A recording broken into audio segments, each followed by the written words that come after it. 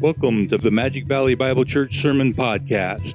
Magic Valley Bible Church has been serving the Magic Valley for 20 years and is located at the corner of Gooding and Main Street in downtown Twin Falls, Idaho. Our service starts at 9 a.m. and is streamed live on our YouTube channel. For more information, please visit us on the web at www.mvbibletf.org or Facebook at facebook.com/mvbible or YouTube at youtube.com/mvbible. Magic Valley Bible Church, built on God's Word.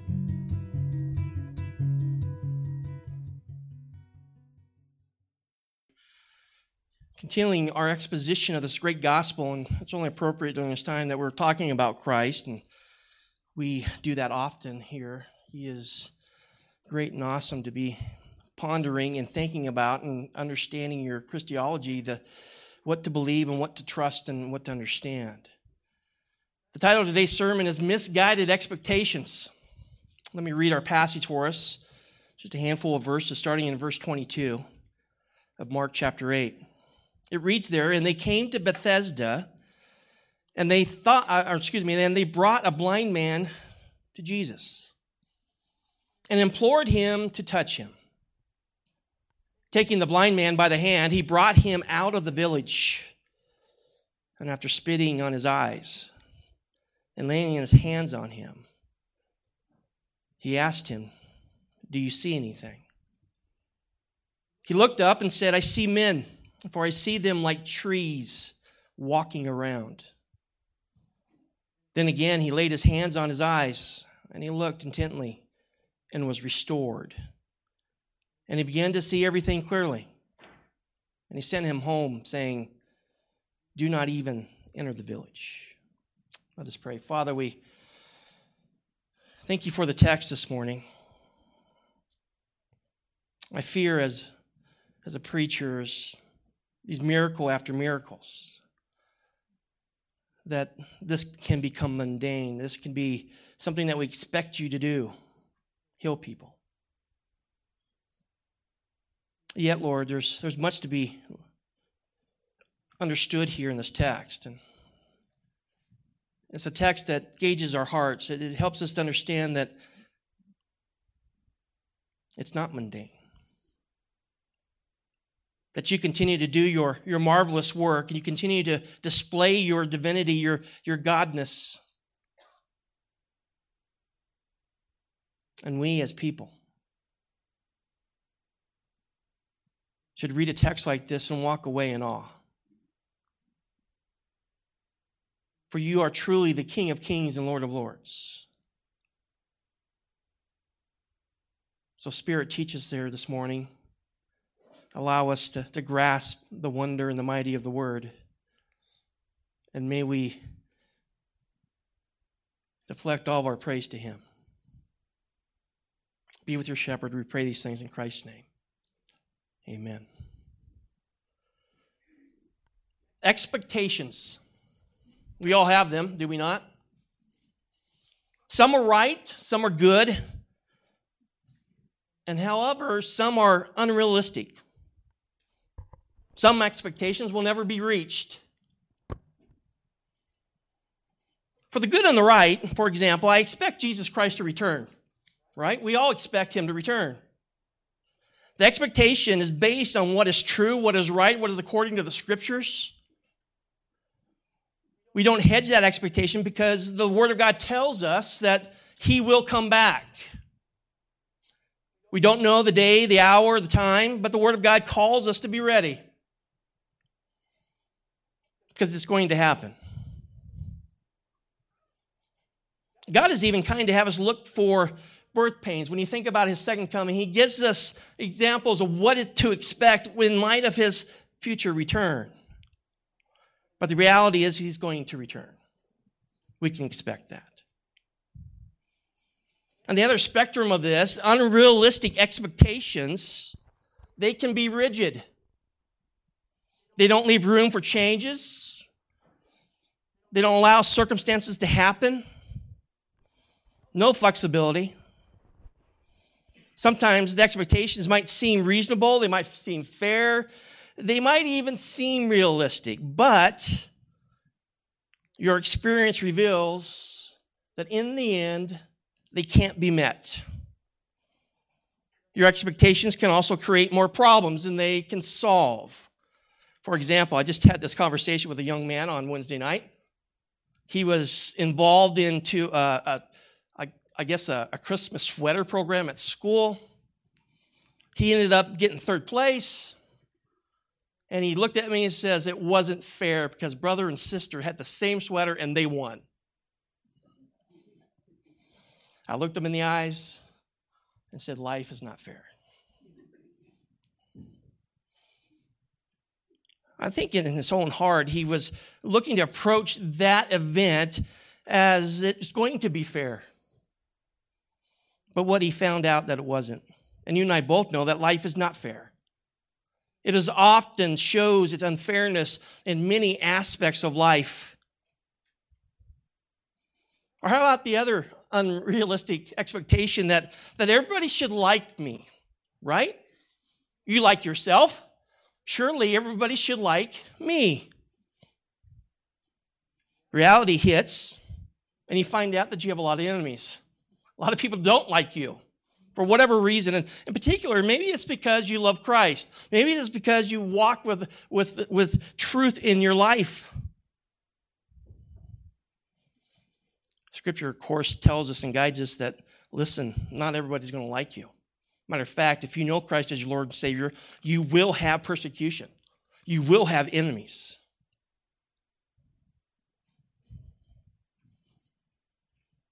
Expectations. Our text is kind of filled with this. When you look at it, you start studying this text and you start looking at the expectations of the blind man's friend, bringing him to Jesus. Look at verse 22 again. I mean, it's just very clear that they had the expectation that Jesus could heal their friend. And they expected him to. All they had to do was get him in front of Christ. And notice what the text says. They implored him to touch him. All that was going to take was a touch.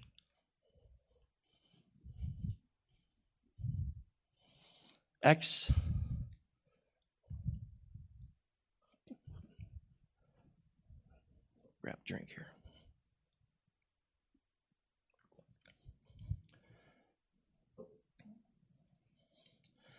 Expecting God to do according to his character. And I think to some degree, we should agree that this should happen.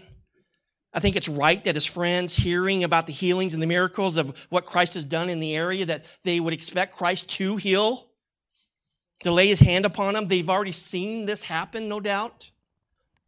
And so here they are, anxious to get him before Christ. And the expectations was that he was going to heal him.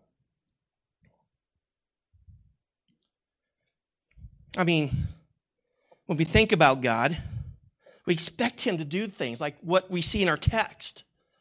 We expect him to do according to his character and his will. Surely he's going to heal this man and bring great glory to himself. And so all these expectations were laid at the feet of Christ. Expectations. Even in our own Christian walk, expecting God to do what we think that he should do according to our will. Did you notice what he said there? Often we think that he should do accordingly to our agenda. We want him to. We expect him to. Maybe he's even done that before, shown his hand before. We know in our life, in Christian life, that God will do things, what is according to his character and will, but how he does it is up to him. How he does it, we seem to think either what we have experienced, however, is how he should do it. And so we find ourselves in danger of putting God in a box, wanting him to display his goodness and kindness like we've experienced ourselves. But the text very clearly shows us that God doesn't do it that way. Not always. Not always. In our passage this morning, Jesus rearranges the blind man's friend's misguided expectations, and even the blind man's expectations, in order to bring home the point that they are called to worship him instead of their expectations, to trust him according to his will. And so let's look at this. And I kind of broken it down in your text, in your outline, in your bulletin, about these expectations. And we see it, of course, in three groups: the blind man's friend, the blind man himself, and of course, Jesus and what he delivers. So let's first look at this and break it down and see the blind man's expectations. A little bit of what I've already said, but look again at verse 22. And they came to Bethesda, and they brought a blind man to Jesus and implored him to touch him. A narrative, a context. Here's the setting, right? Remember a few weeks ago when we were last in the Gospel of Mark, we noted the heart situation that Jesus was encountering there in Galilee. They were expecting Christ to do all kinds of things. People were lined up to be healed. The expectation that when Jesus showed up, that many would be healed. Remember, however, very clearly in the Gospel of Mark, Jesus didn't come just to be a miracle worker. He came to display the truth and the incarnation of who he is and the reality that nobody's going to be saved unless they repent and come to him. And so he's getting the sense that they're just coming for either a free meal or a free miracle. The hard expectations of even the religious leaders of the day, they were wanting Jesus to do a sign, and more importantly, they were wanting to capture him in some kind of mishap so that they could trap him and discredit him. Their hearts were not good. So much so that in verse 12 of Mark chapter 8, Jesus said that he was done with their unbelief. The Jews had continued to reject him and didn't believe that Jesus was the Messiah. They rejected the message. They wanted the benefits, but rejected him. They continually came to him and asked for a sign, and Jesus says, no more. No more. No more signs. At that point in Jesus' ministry, he is done with the public ministry. We know when we go through the Gospel of Mark, he now turns his attentions to his disciples. He is heading to Jerusalem. He's heading to the cross. Everything in the plan and the purpose of God's in motion. But I'm just perplexed, miracle after miracle. And yet they still wouldn't believe. John records for us in his gospel that the books couldn't contain all the miracles that Jesus performed during his day. Remember, we got a 3-year ministry. And at that time, no amount of books could contain all the miracles. We get just a handful of miracles in the gospels. And even that, we're at danger of saying, you know what? We expect God to do all this stuff.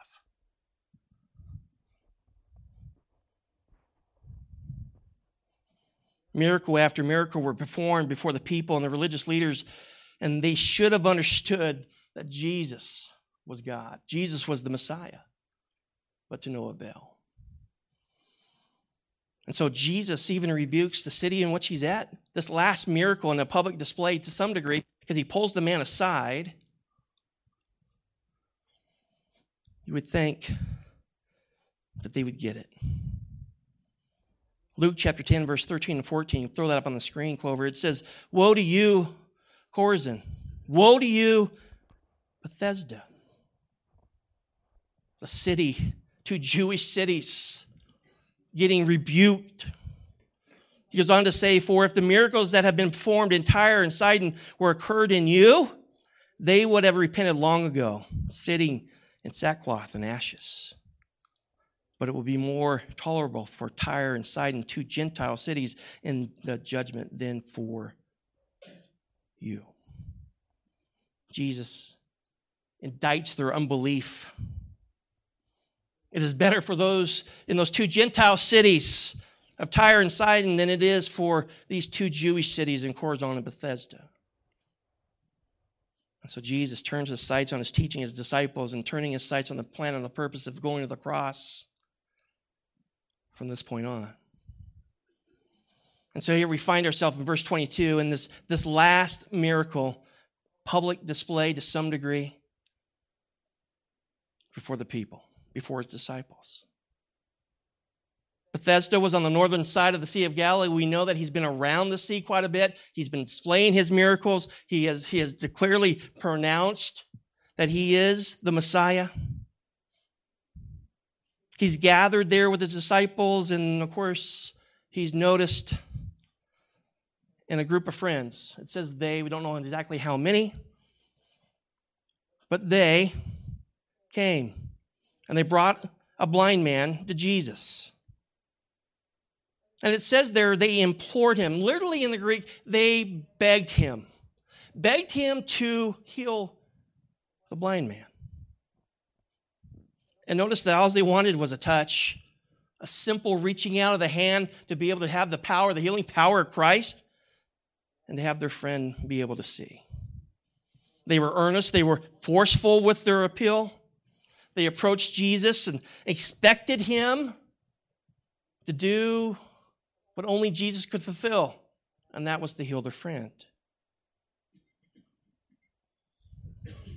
Like I say, no doubt they most likely have heard of the many miracles that Jesus had performed up to this point in the Gospel of Mark. Just to remind your memory, we know that Jesus has healed the deaf and the mute man, which in itself, that was remarkable.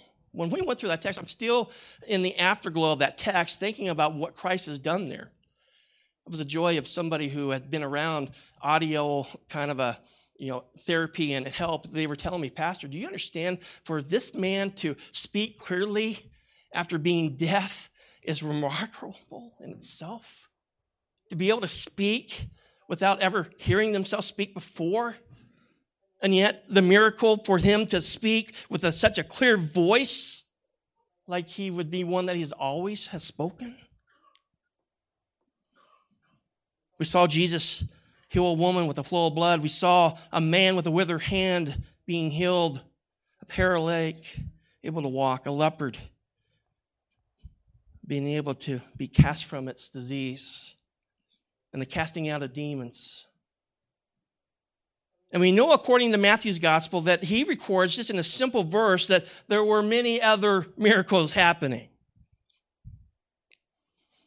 And so, to some degree, we would expect that these were right intentions, right expectations. They came with the full expectation that Jesus was going to heal their blind friend. And notice, all Jesus had to do was touch him. That's it. They're not asking much. They're not asking a lot of his time.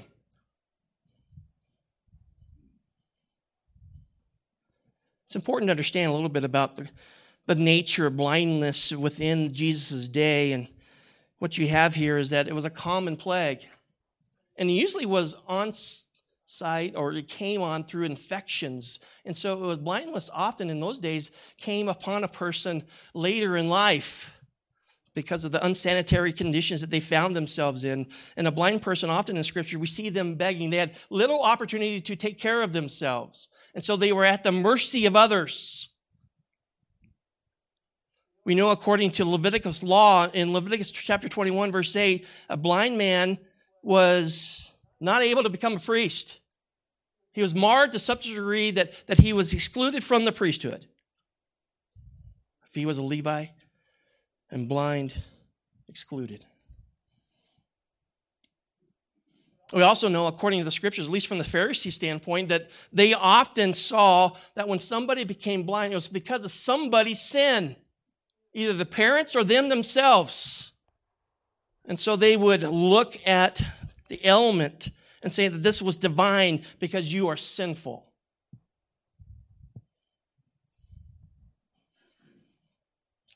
Leviticus also tells us that when you encounter a blind person, make sure that you are not a cause for stumbling for them. In other words, be a help.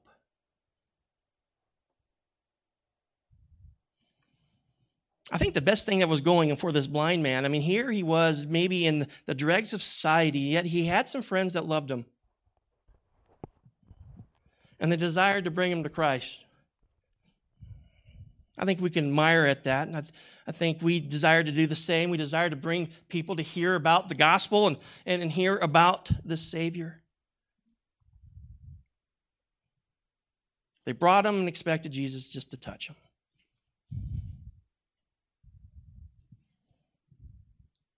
But all that was dashed. I mean, if you look ahead at verse 23, you got this scene. You're kind of just in anticipation of what is Jesus going to do. These guys are begging him to touch him. And verse 23, here's the moment. Taking the blind man by the hand, there is the touch. And their expectation was that instant healing. But that wasn't the case. Wasn't the case. You can almost imagine the look on their faces that when Jesus reached out and took his hand and he wasn't healed. What in the world is happening here? Why didn't Jesus heal their friend when he touched him and took him by the hand? And you and I both know why. Jesus is teaching us something here. God is going to do it his way. They expected him to do it their way with a touch, but Jesus did it his way. To not only teach them a lesson and a truth, but also, I think it was for the blind man. Nowhere in the text do we give any indication that he is wanting to be healed. I think deep down he wanted to. Maybe he thought maybe this was, they had remedies. They had somewhat kind of, and he'd probably been through all these things, trying to get his sight back. But to no avail.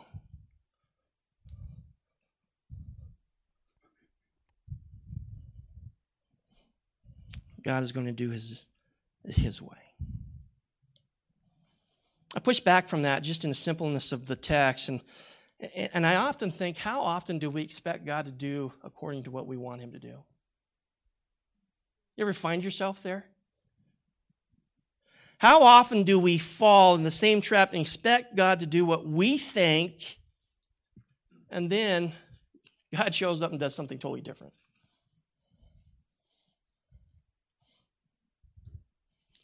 Can I say it this way? I love a God who doesn't meet our expectations. What I mean by that, he doesn't do it our way. It's a good thing to have your expectations challenged, especially it is from God, because the fear is that you can put God in a box and you can be rote in your Christianity instead of continually being in the awe and the wonder of the greatness of God. God forbid that our Christianity would be so stale that we would fail to miss the hand of God moving in our life. We all need to learn to let God be God, and let us learn to be in awe when he does his things. In thinking about this, nowhere does the church at large err more than the expectation that God is going to save somebody.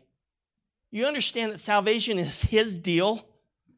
He determines, he opens, he saves, he draws, he brings. And yet, churches expect him to save everybody. Now, Scripture tells us that he desires for all men to be saved. We have, to some degree, this idea, a right expectation that he's going to do that.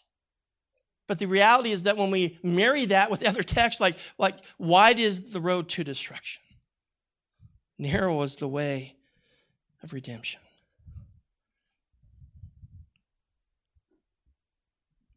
I mean, we put on services expecting God to heal or to save or do whatever we want in the way we want him to do it, as long as we have the environment set up for him to do it.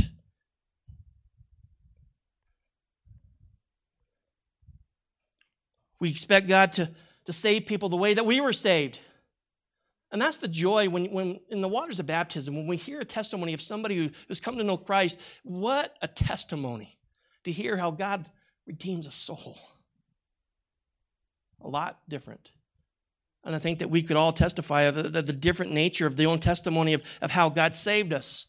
However, there's one commonality in all that, right? Jesus Christ is the commonality. His grace and his forgiveness is the commonality. He won't go outside of that. He forgives people through the same grace that he saves all people. But how he does it, sometimes it takes individuals to be at their last wit end of life before a soul was awakened to the truth of his grace and mercy. For some, it's a matter of just hearing the gospel being shared by a friend, and that grace and that mercy explodes in their heart. My point is this: the trap is to think that our experience, our expectation is the normative, and it's not.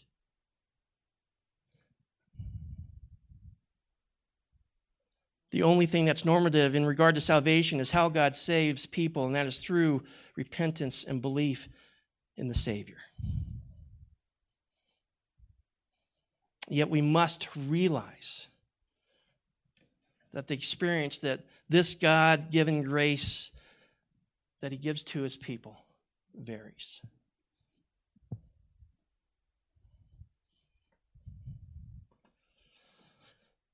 I rejoice when I hear the testimonies of individuals and how they got saved. It's just remarkable. I mean, because what is it doing? It's taking a dead man and making them alive. The blind man's friends, they had, I think, good expectations, but they were misguided. They expected him to heal their friend. We don't know if redemption necessarily came to this man, but definitely they wanted their friend to be healed. Now, what about the blind man? I kind of alluded to that a little bit, and there's not necessarily a text tied to this, but I think we can infer it from the text. We can kind of get an idea of what's going on with his own heart. We can surmise from the text that really there wasn't much expectation. Nothing in the text gives us any indication that this man was excited to be in front of Christ. You almost get the sense that he's being dragged here by his friends, and they're the one who are doing the talking. You get the sense that maybe their friends had more faith than he did.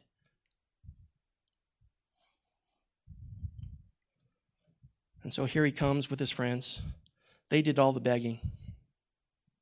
Notice the text doesn't say anything from his own heart, which is pretty remarkable because when we get to Mark chapter 10, we find another blind man by the name of Bartimaeus. And we know there, this blind man had heard with his ears of all the things that Christ has done, and he begs, implores Christ to heal him. Look to the screen. You see this text just in a handful of verses. Bartimaeus says this: when he had heard that it was Jesus the Nazarene, he began to cry out and say, "Jesus, Son of David, have mercy on me." Can you imagine the blind? He doesn't know. He's trying to listen to where he is, but he's crying out for mercy. The passage continues. Many were sternly telling him to be quiet, but he kept crying out all the more, "Son of David, have mercy on me." Jesus stopped and said, "Call him here."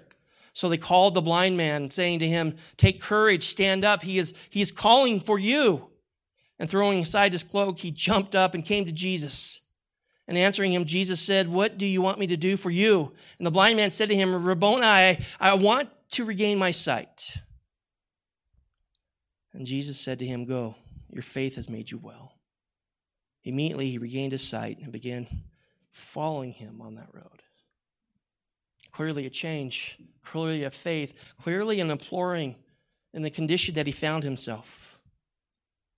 However, in Mark chapter 8, this blind man, which we don't have a name for, don't know his name, there was apparently any little desire. And I know that's reading maybe in between the text and the lines, but it's one of those things where I think the text would give us that in light of the comparison that we find in Mark chapter 10.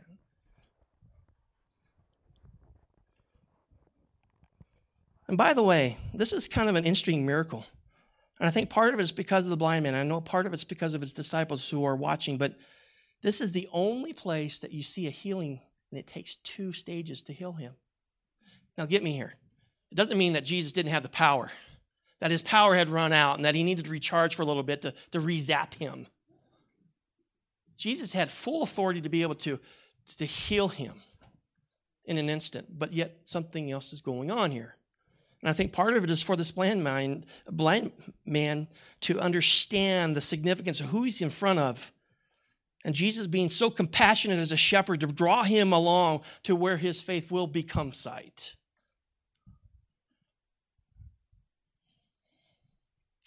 This, of course, diving back into the text, Jesus transcends all human expectations in the following verses, starting in verse 23. It reads there, taking the blind man by the hand, he brought him out of the village, and after spitting on his eyes and laying his hands on him, he asked him, do you see anything? Now, wait a minute. I don't think that's very kosher, is it? To hock a loogie on your friend's face, right? Now, that might be a little extreme, but he spit on this guy's face. But you can see what he's doing here, right? The only thing that this blind man has going for him is touch and feelings and the sense of senses and able to hear and to literally have the spit come. He felt that. He takes him by the hand, leads him out of the village, isolates him from the crowd, and then spits directly on the blind man's eyes. He knows that Jesus is doing something here. The text says, then he lays his hands on him. And then, again, not only is this a 2-stage miracle, but first time that Jesus, after healing somebody, he asked them a question. Do you see anything? In the previous healings, Jesus would heal and then command the person to do something. But here, it is only here in this miracle that Jesus asks, how are you doing?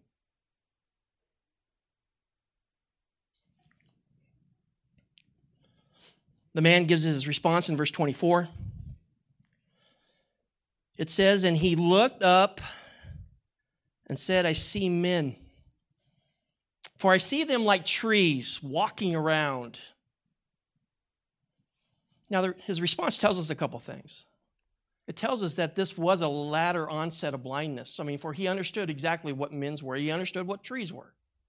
If he was born blind, he would have no concept exactly. Might have been explained to him, but he had a definite response of what he saw were men who looked like trees.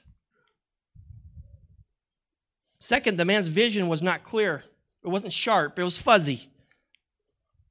So then in verse 25, Jesus responds again. Then again, he laid his hands on his eyes, and he looked intently and was restored and began to see everything clearly.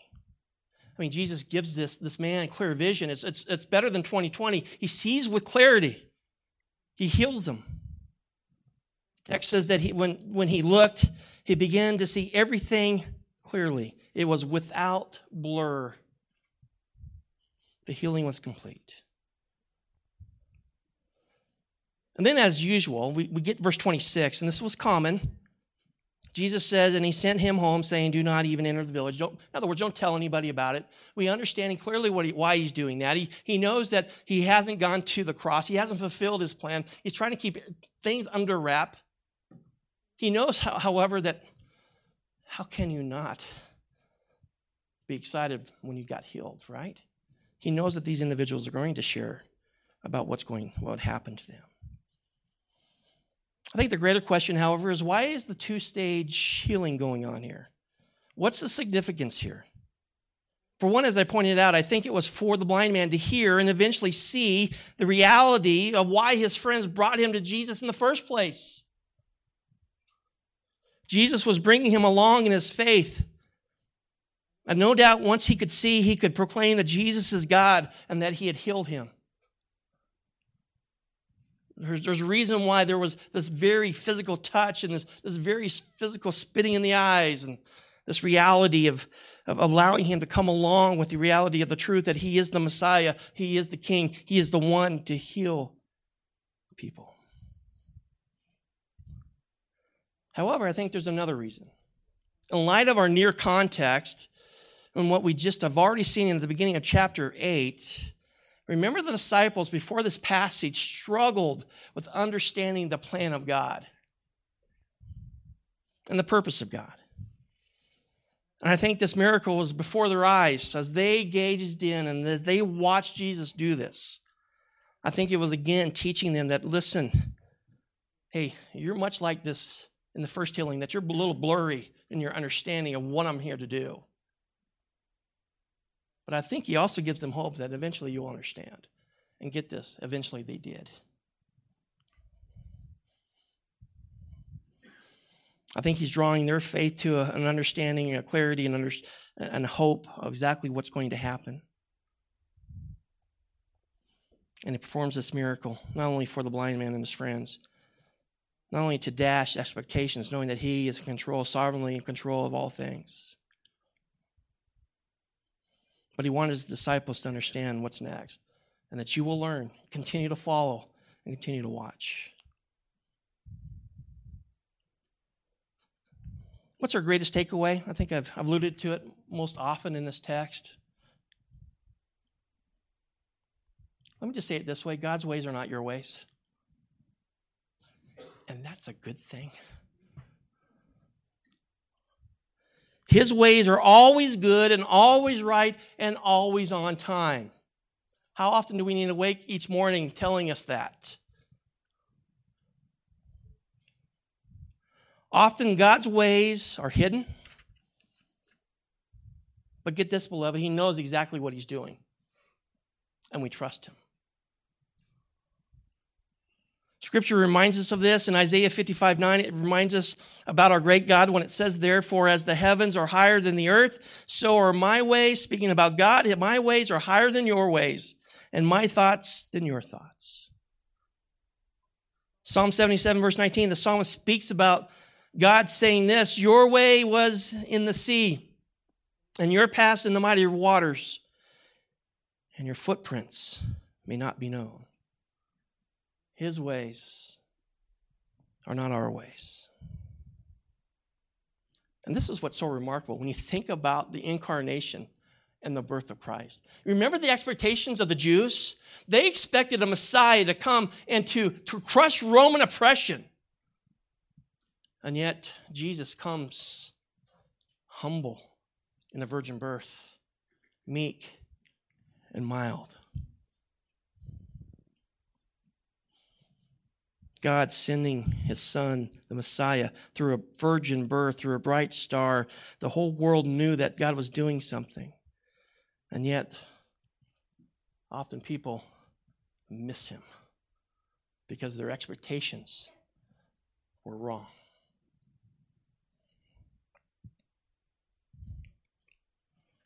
Do you think God knew what he was doing in that incarnation? By the way, he didn't ask you or me if he thought this was okay. The Jews knew that he was going to send a Messiah. The prophecy was pointing to that. They had concocted in their mind exactly how that was going to look like. And when it didn't happen, the way that they thought it, they rejected Jesus.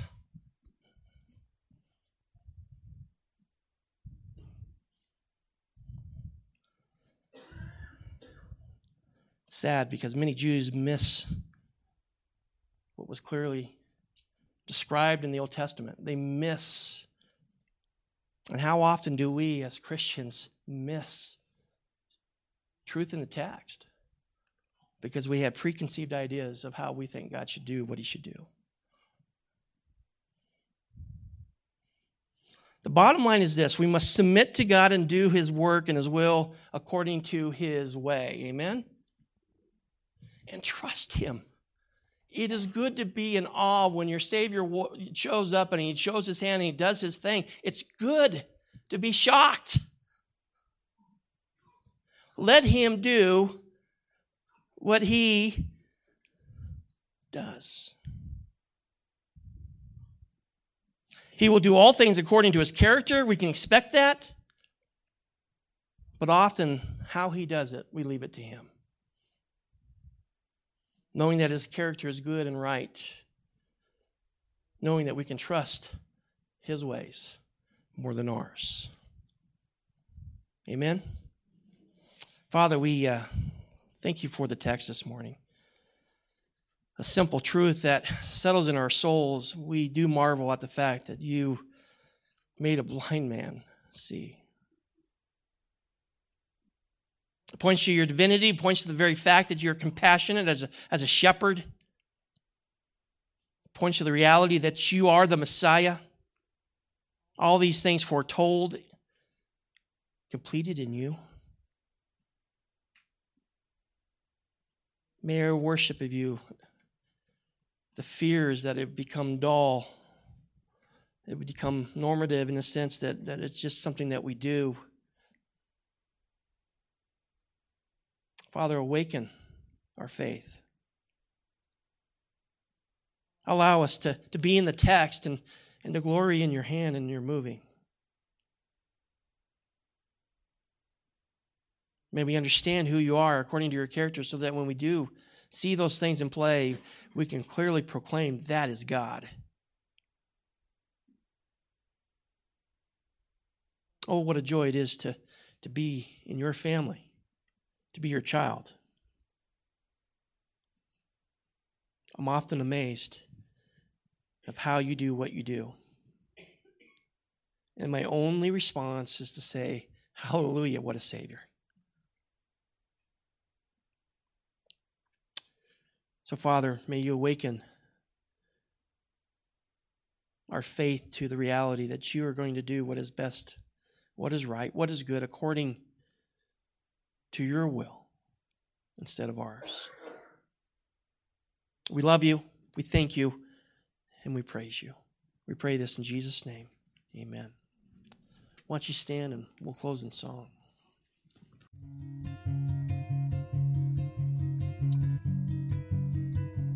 Thank you for listening to the Magic Valley Bible Church Sermon Podcast. For more information, please visit us on the web at www.mvbibletf.org or Facebook at facebook.com/mvbible or YouTube at youtube.com/mvbible.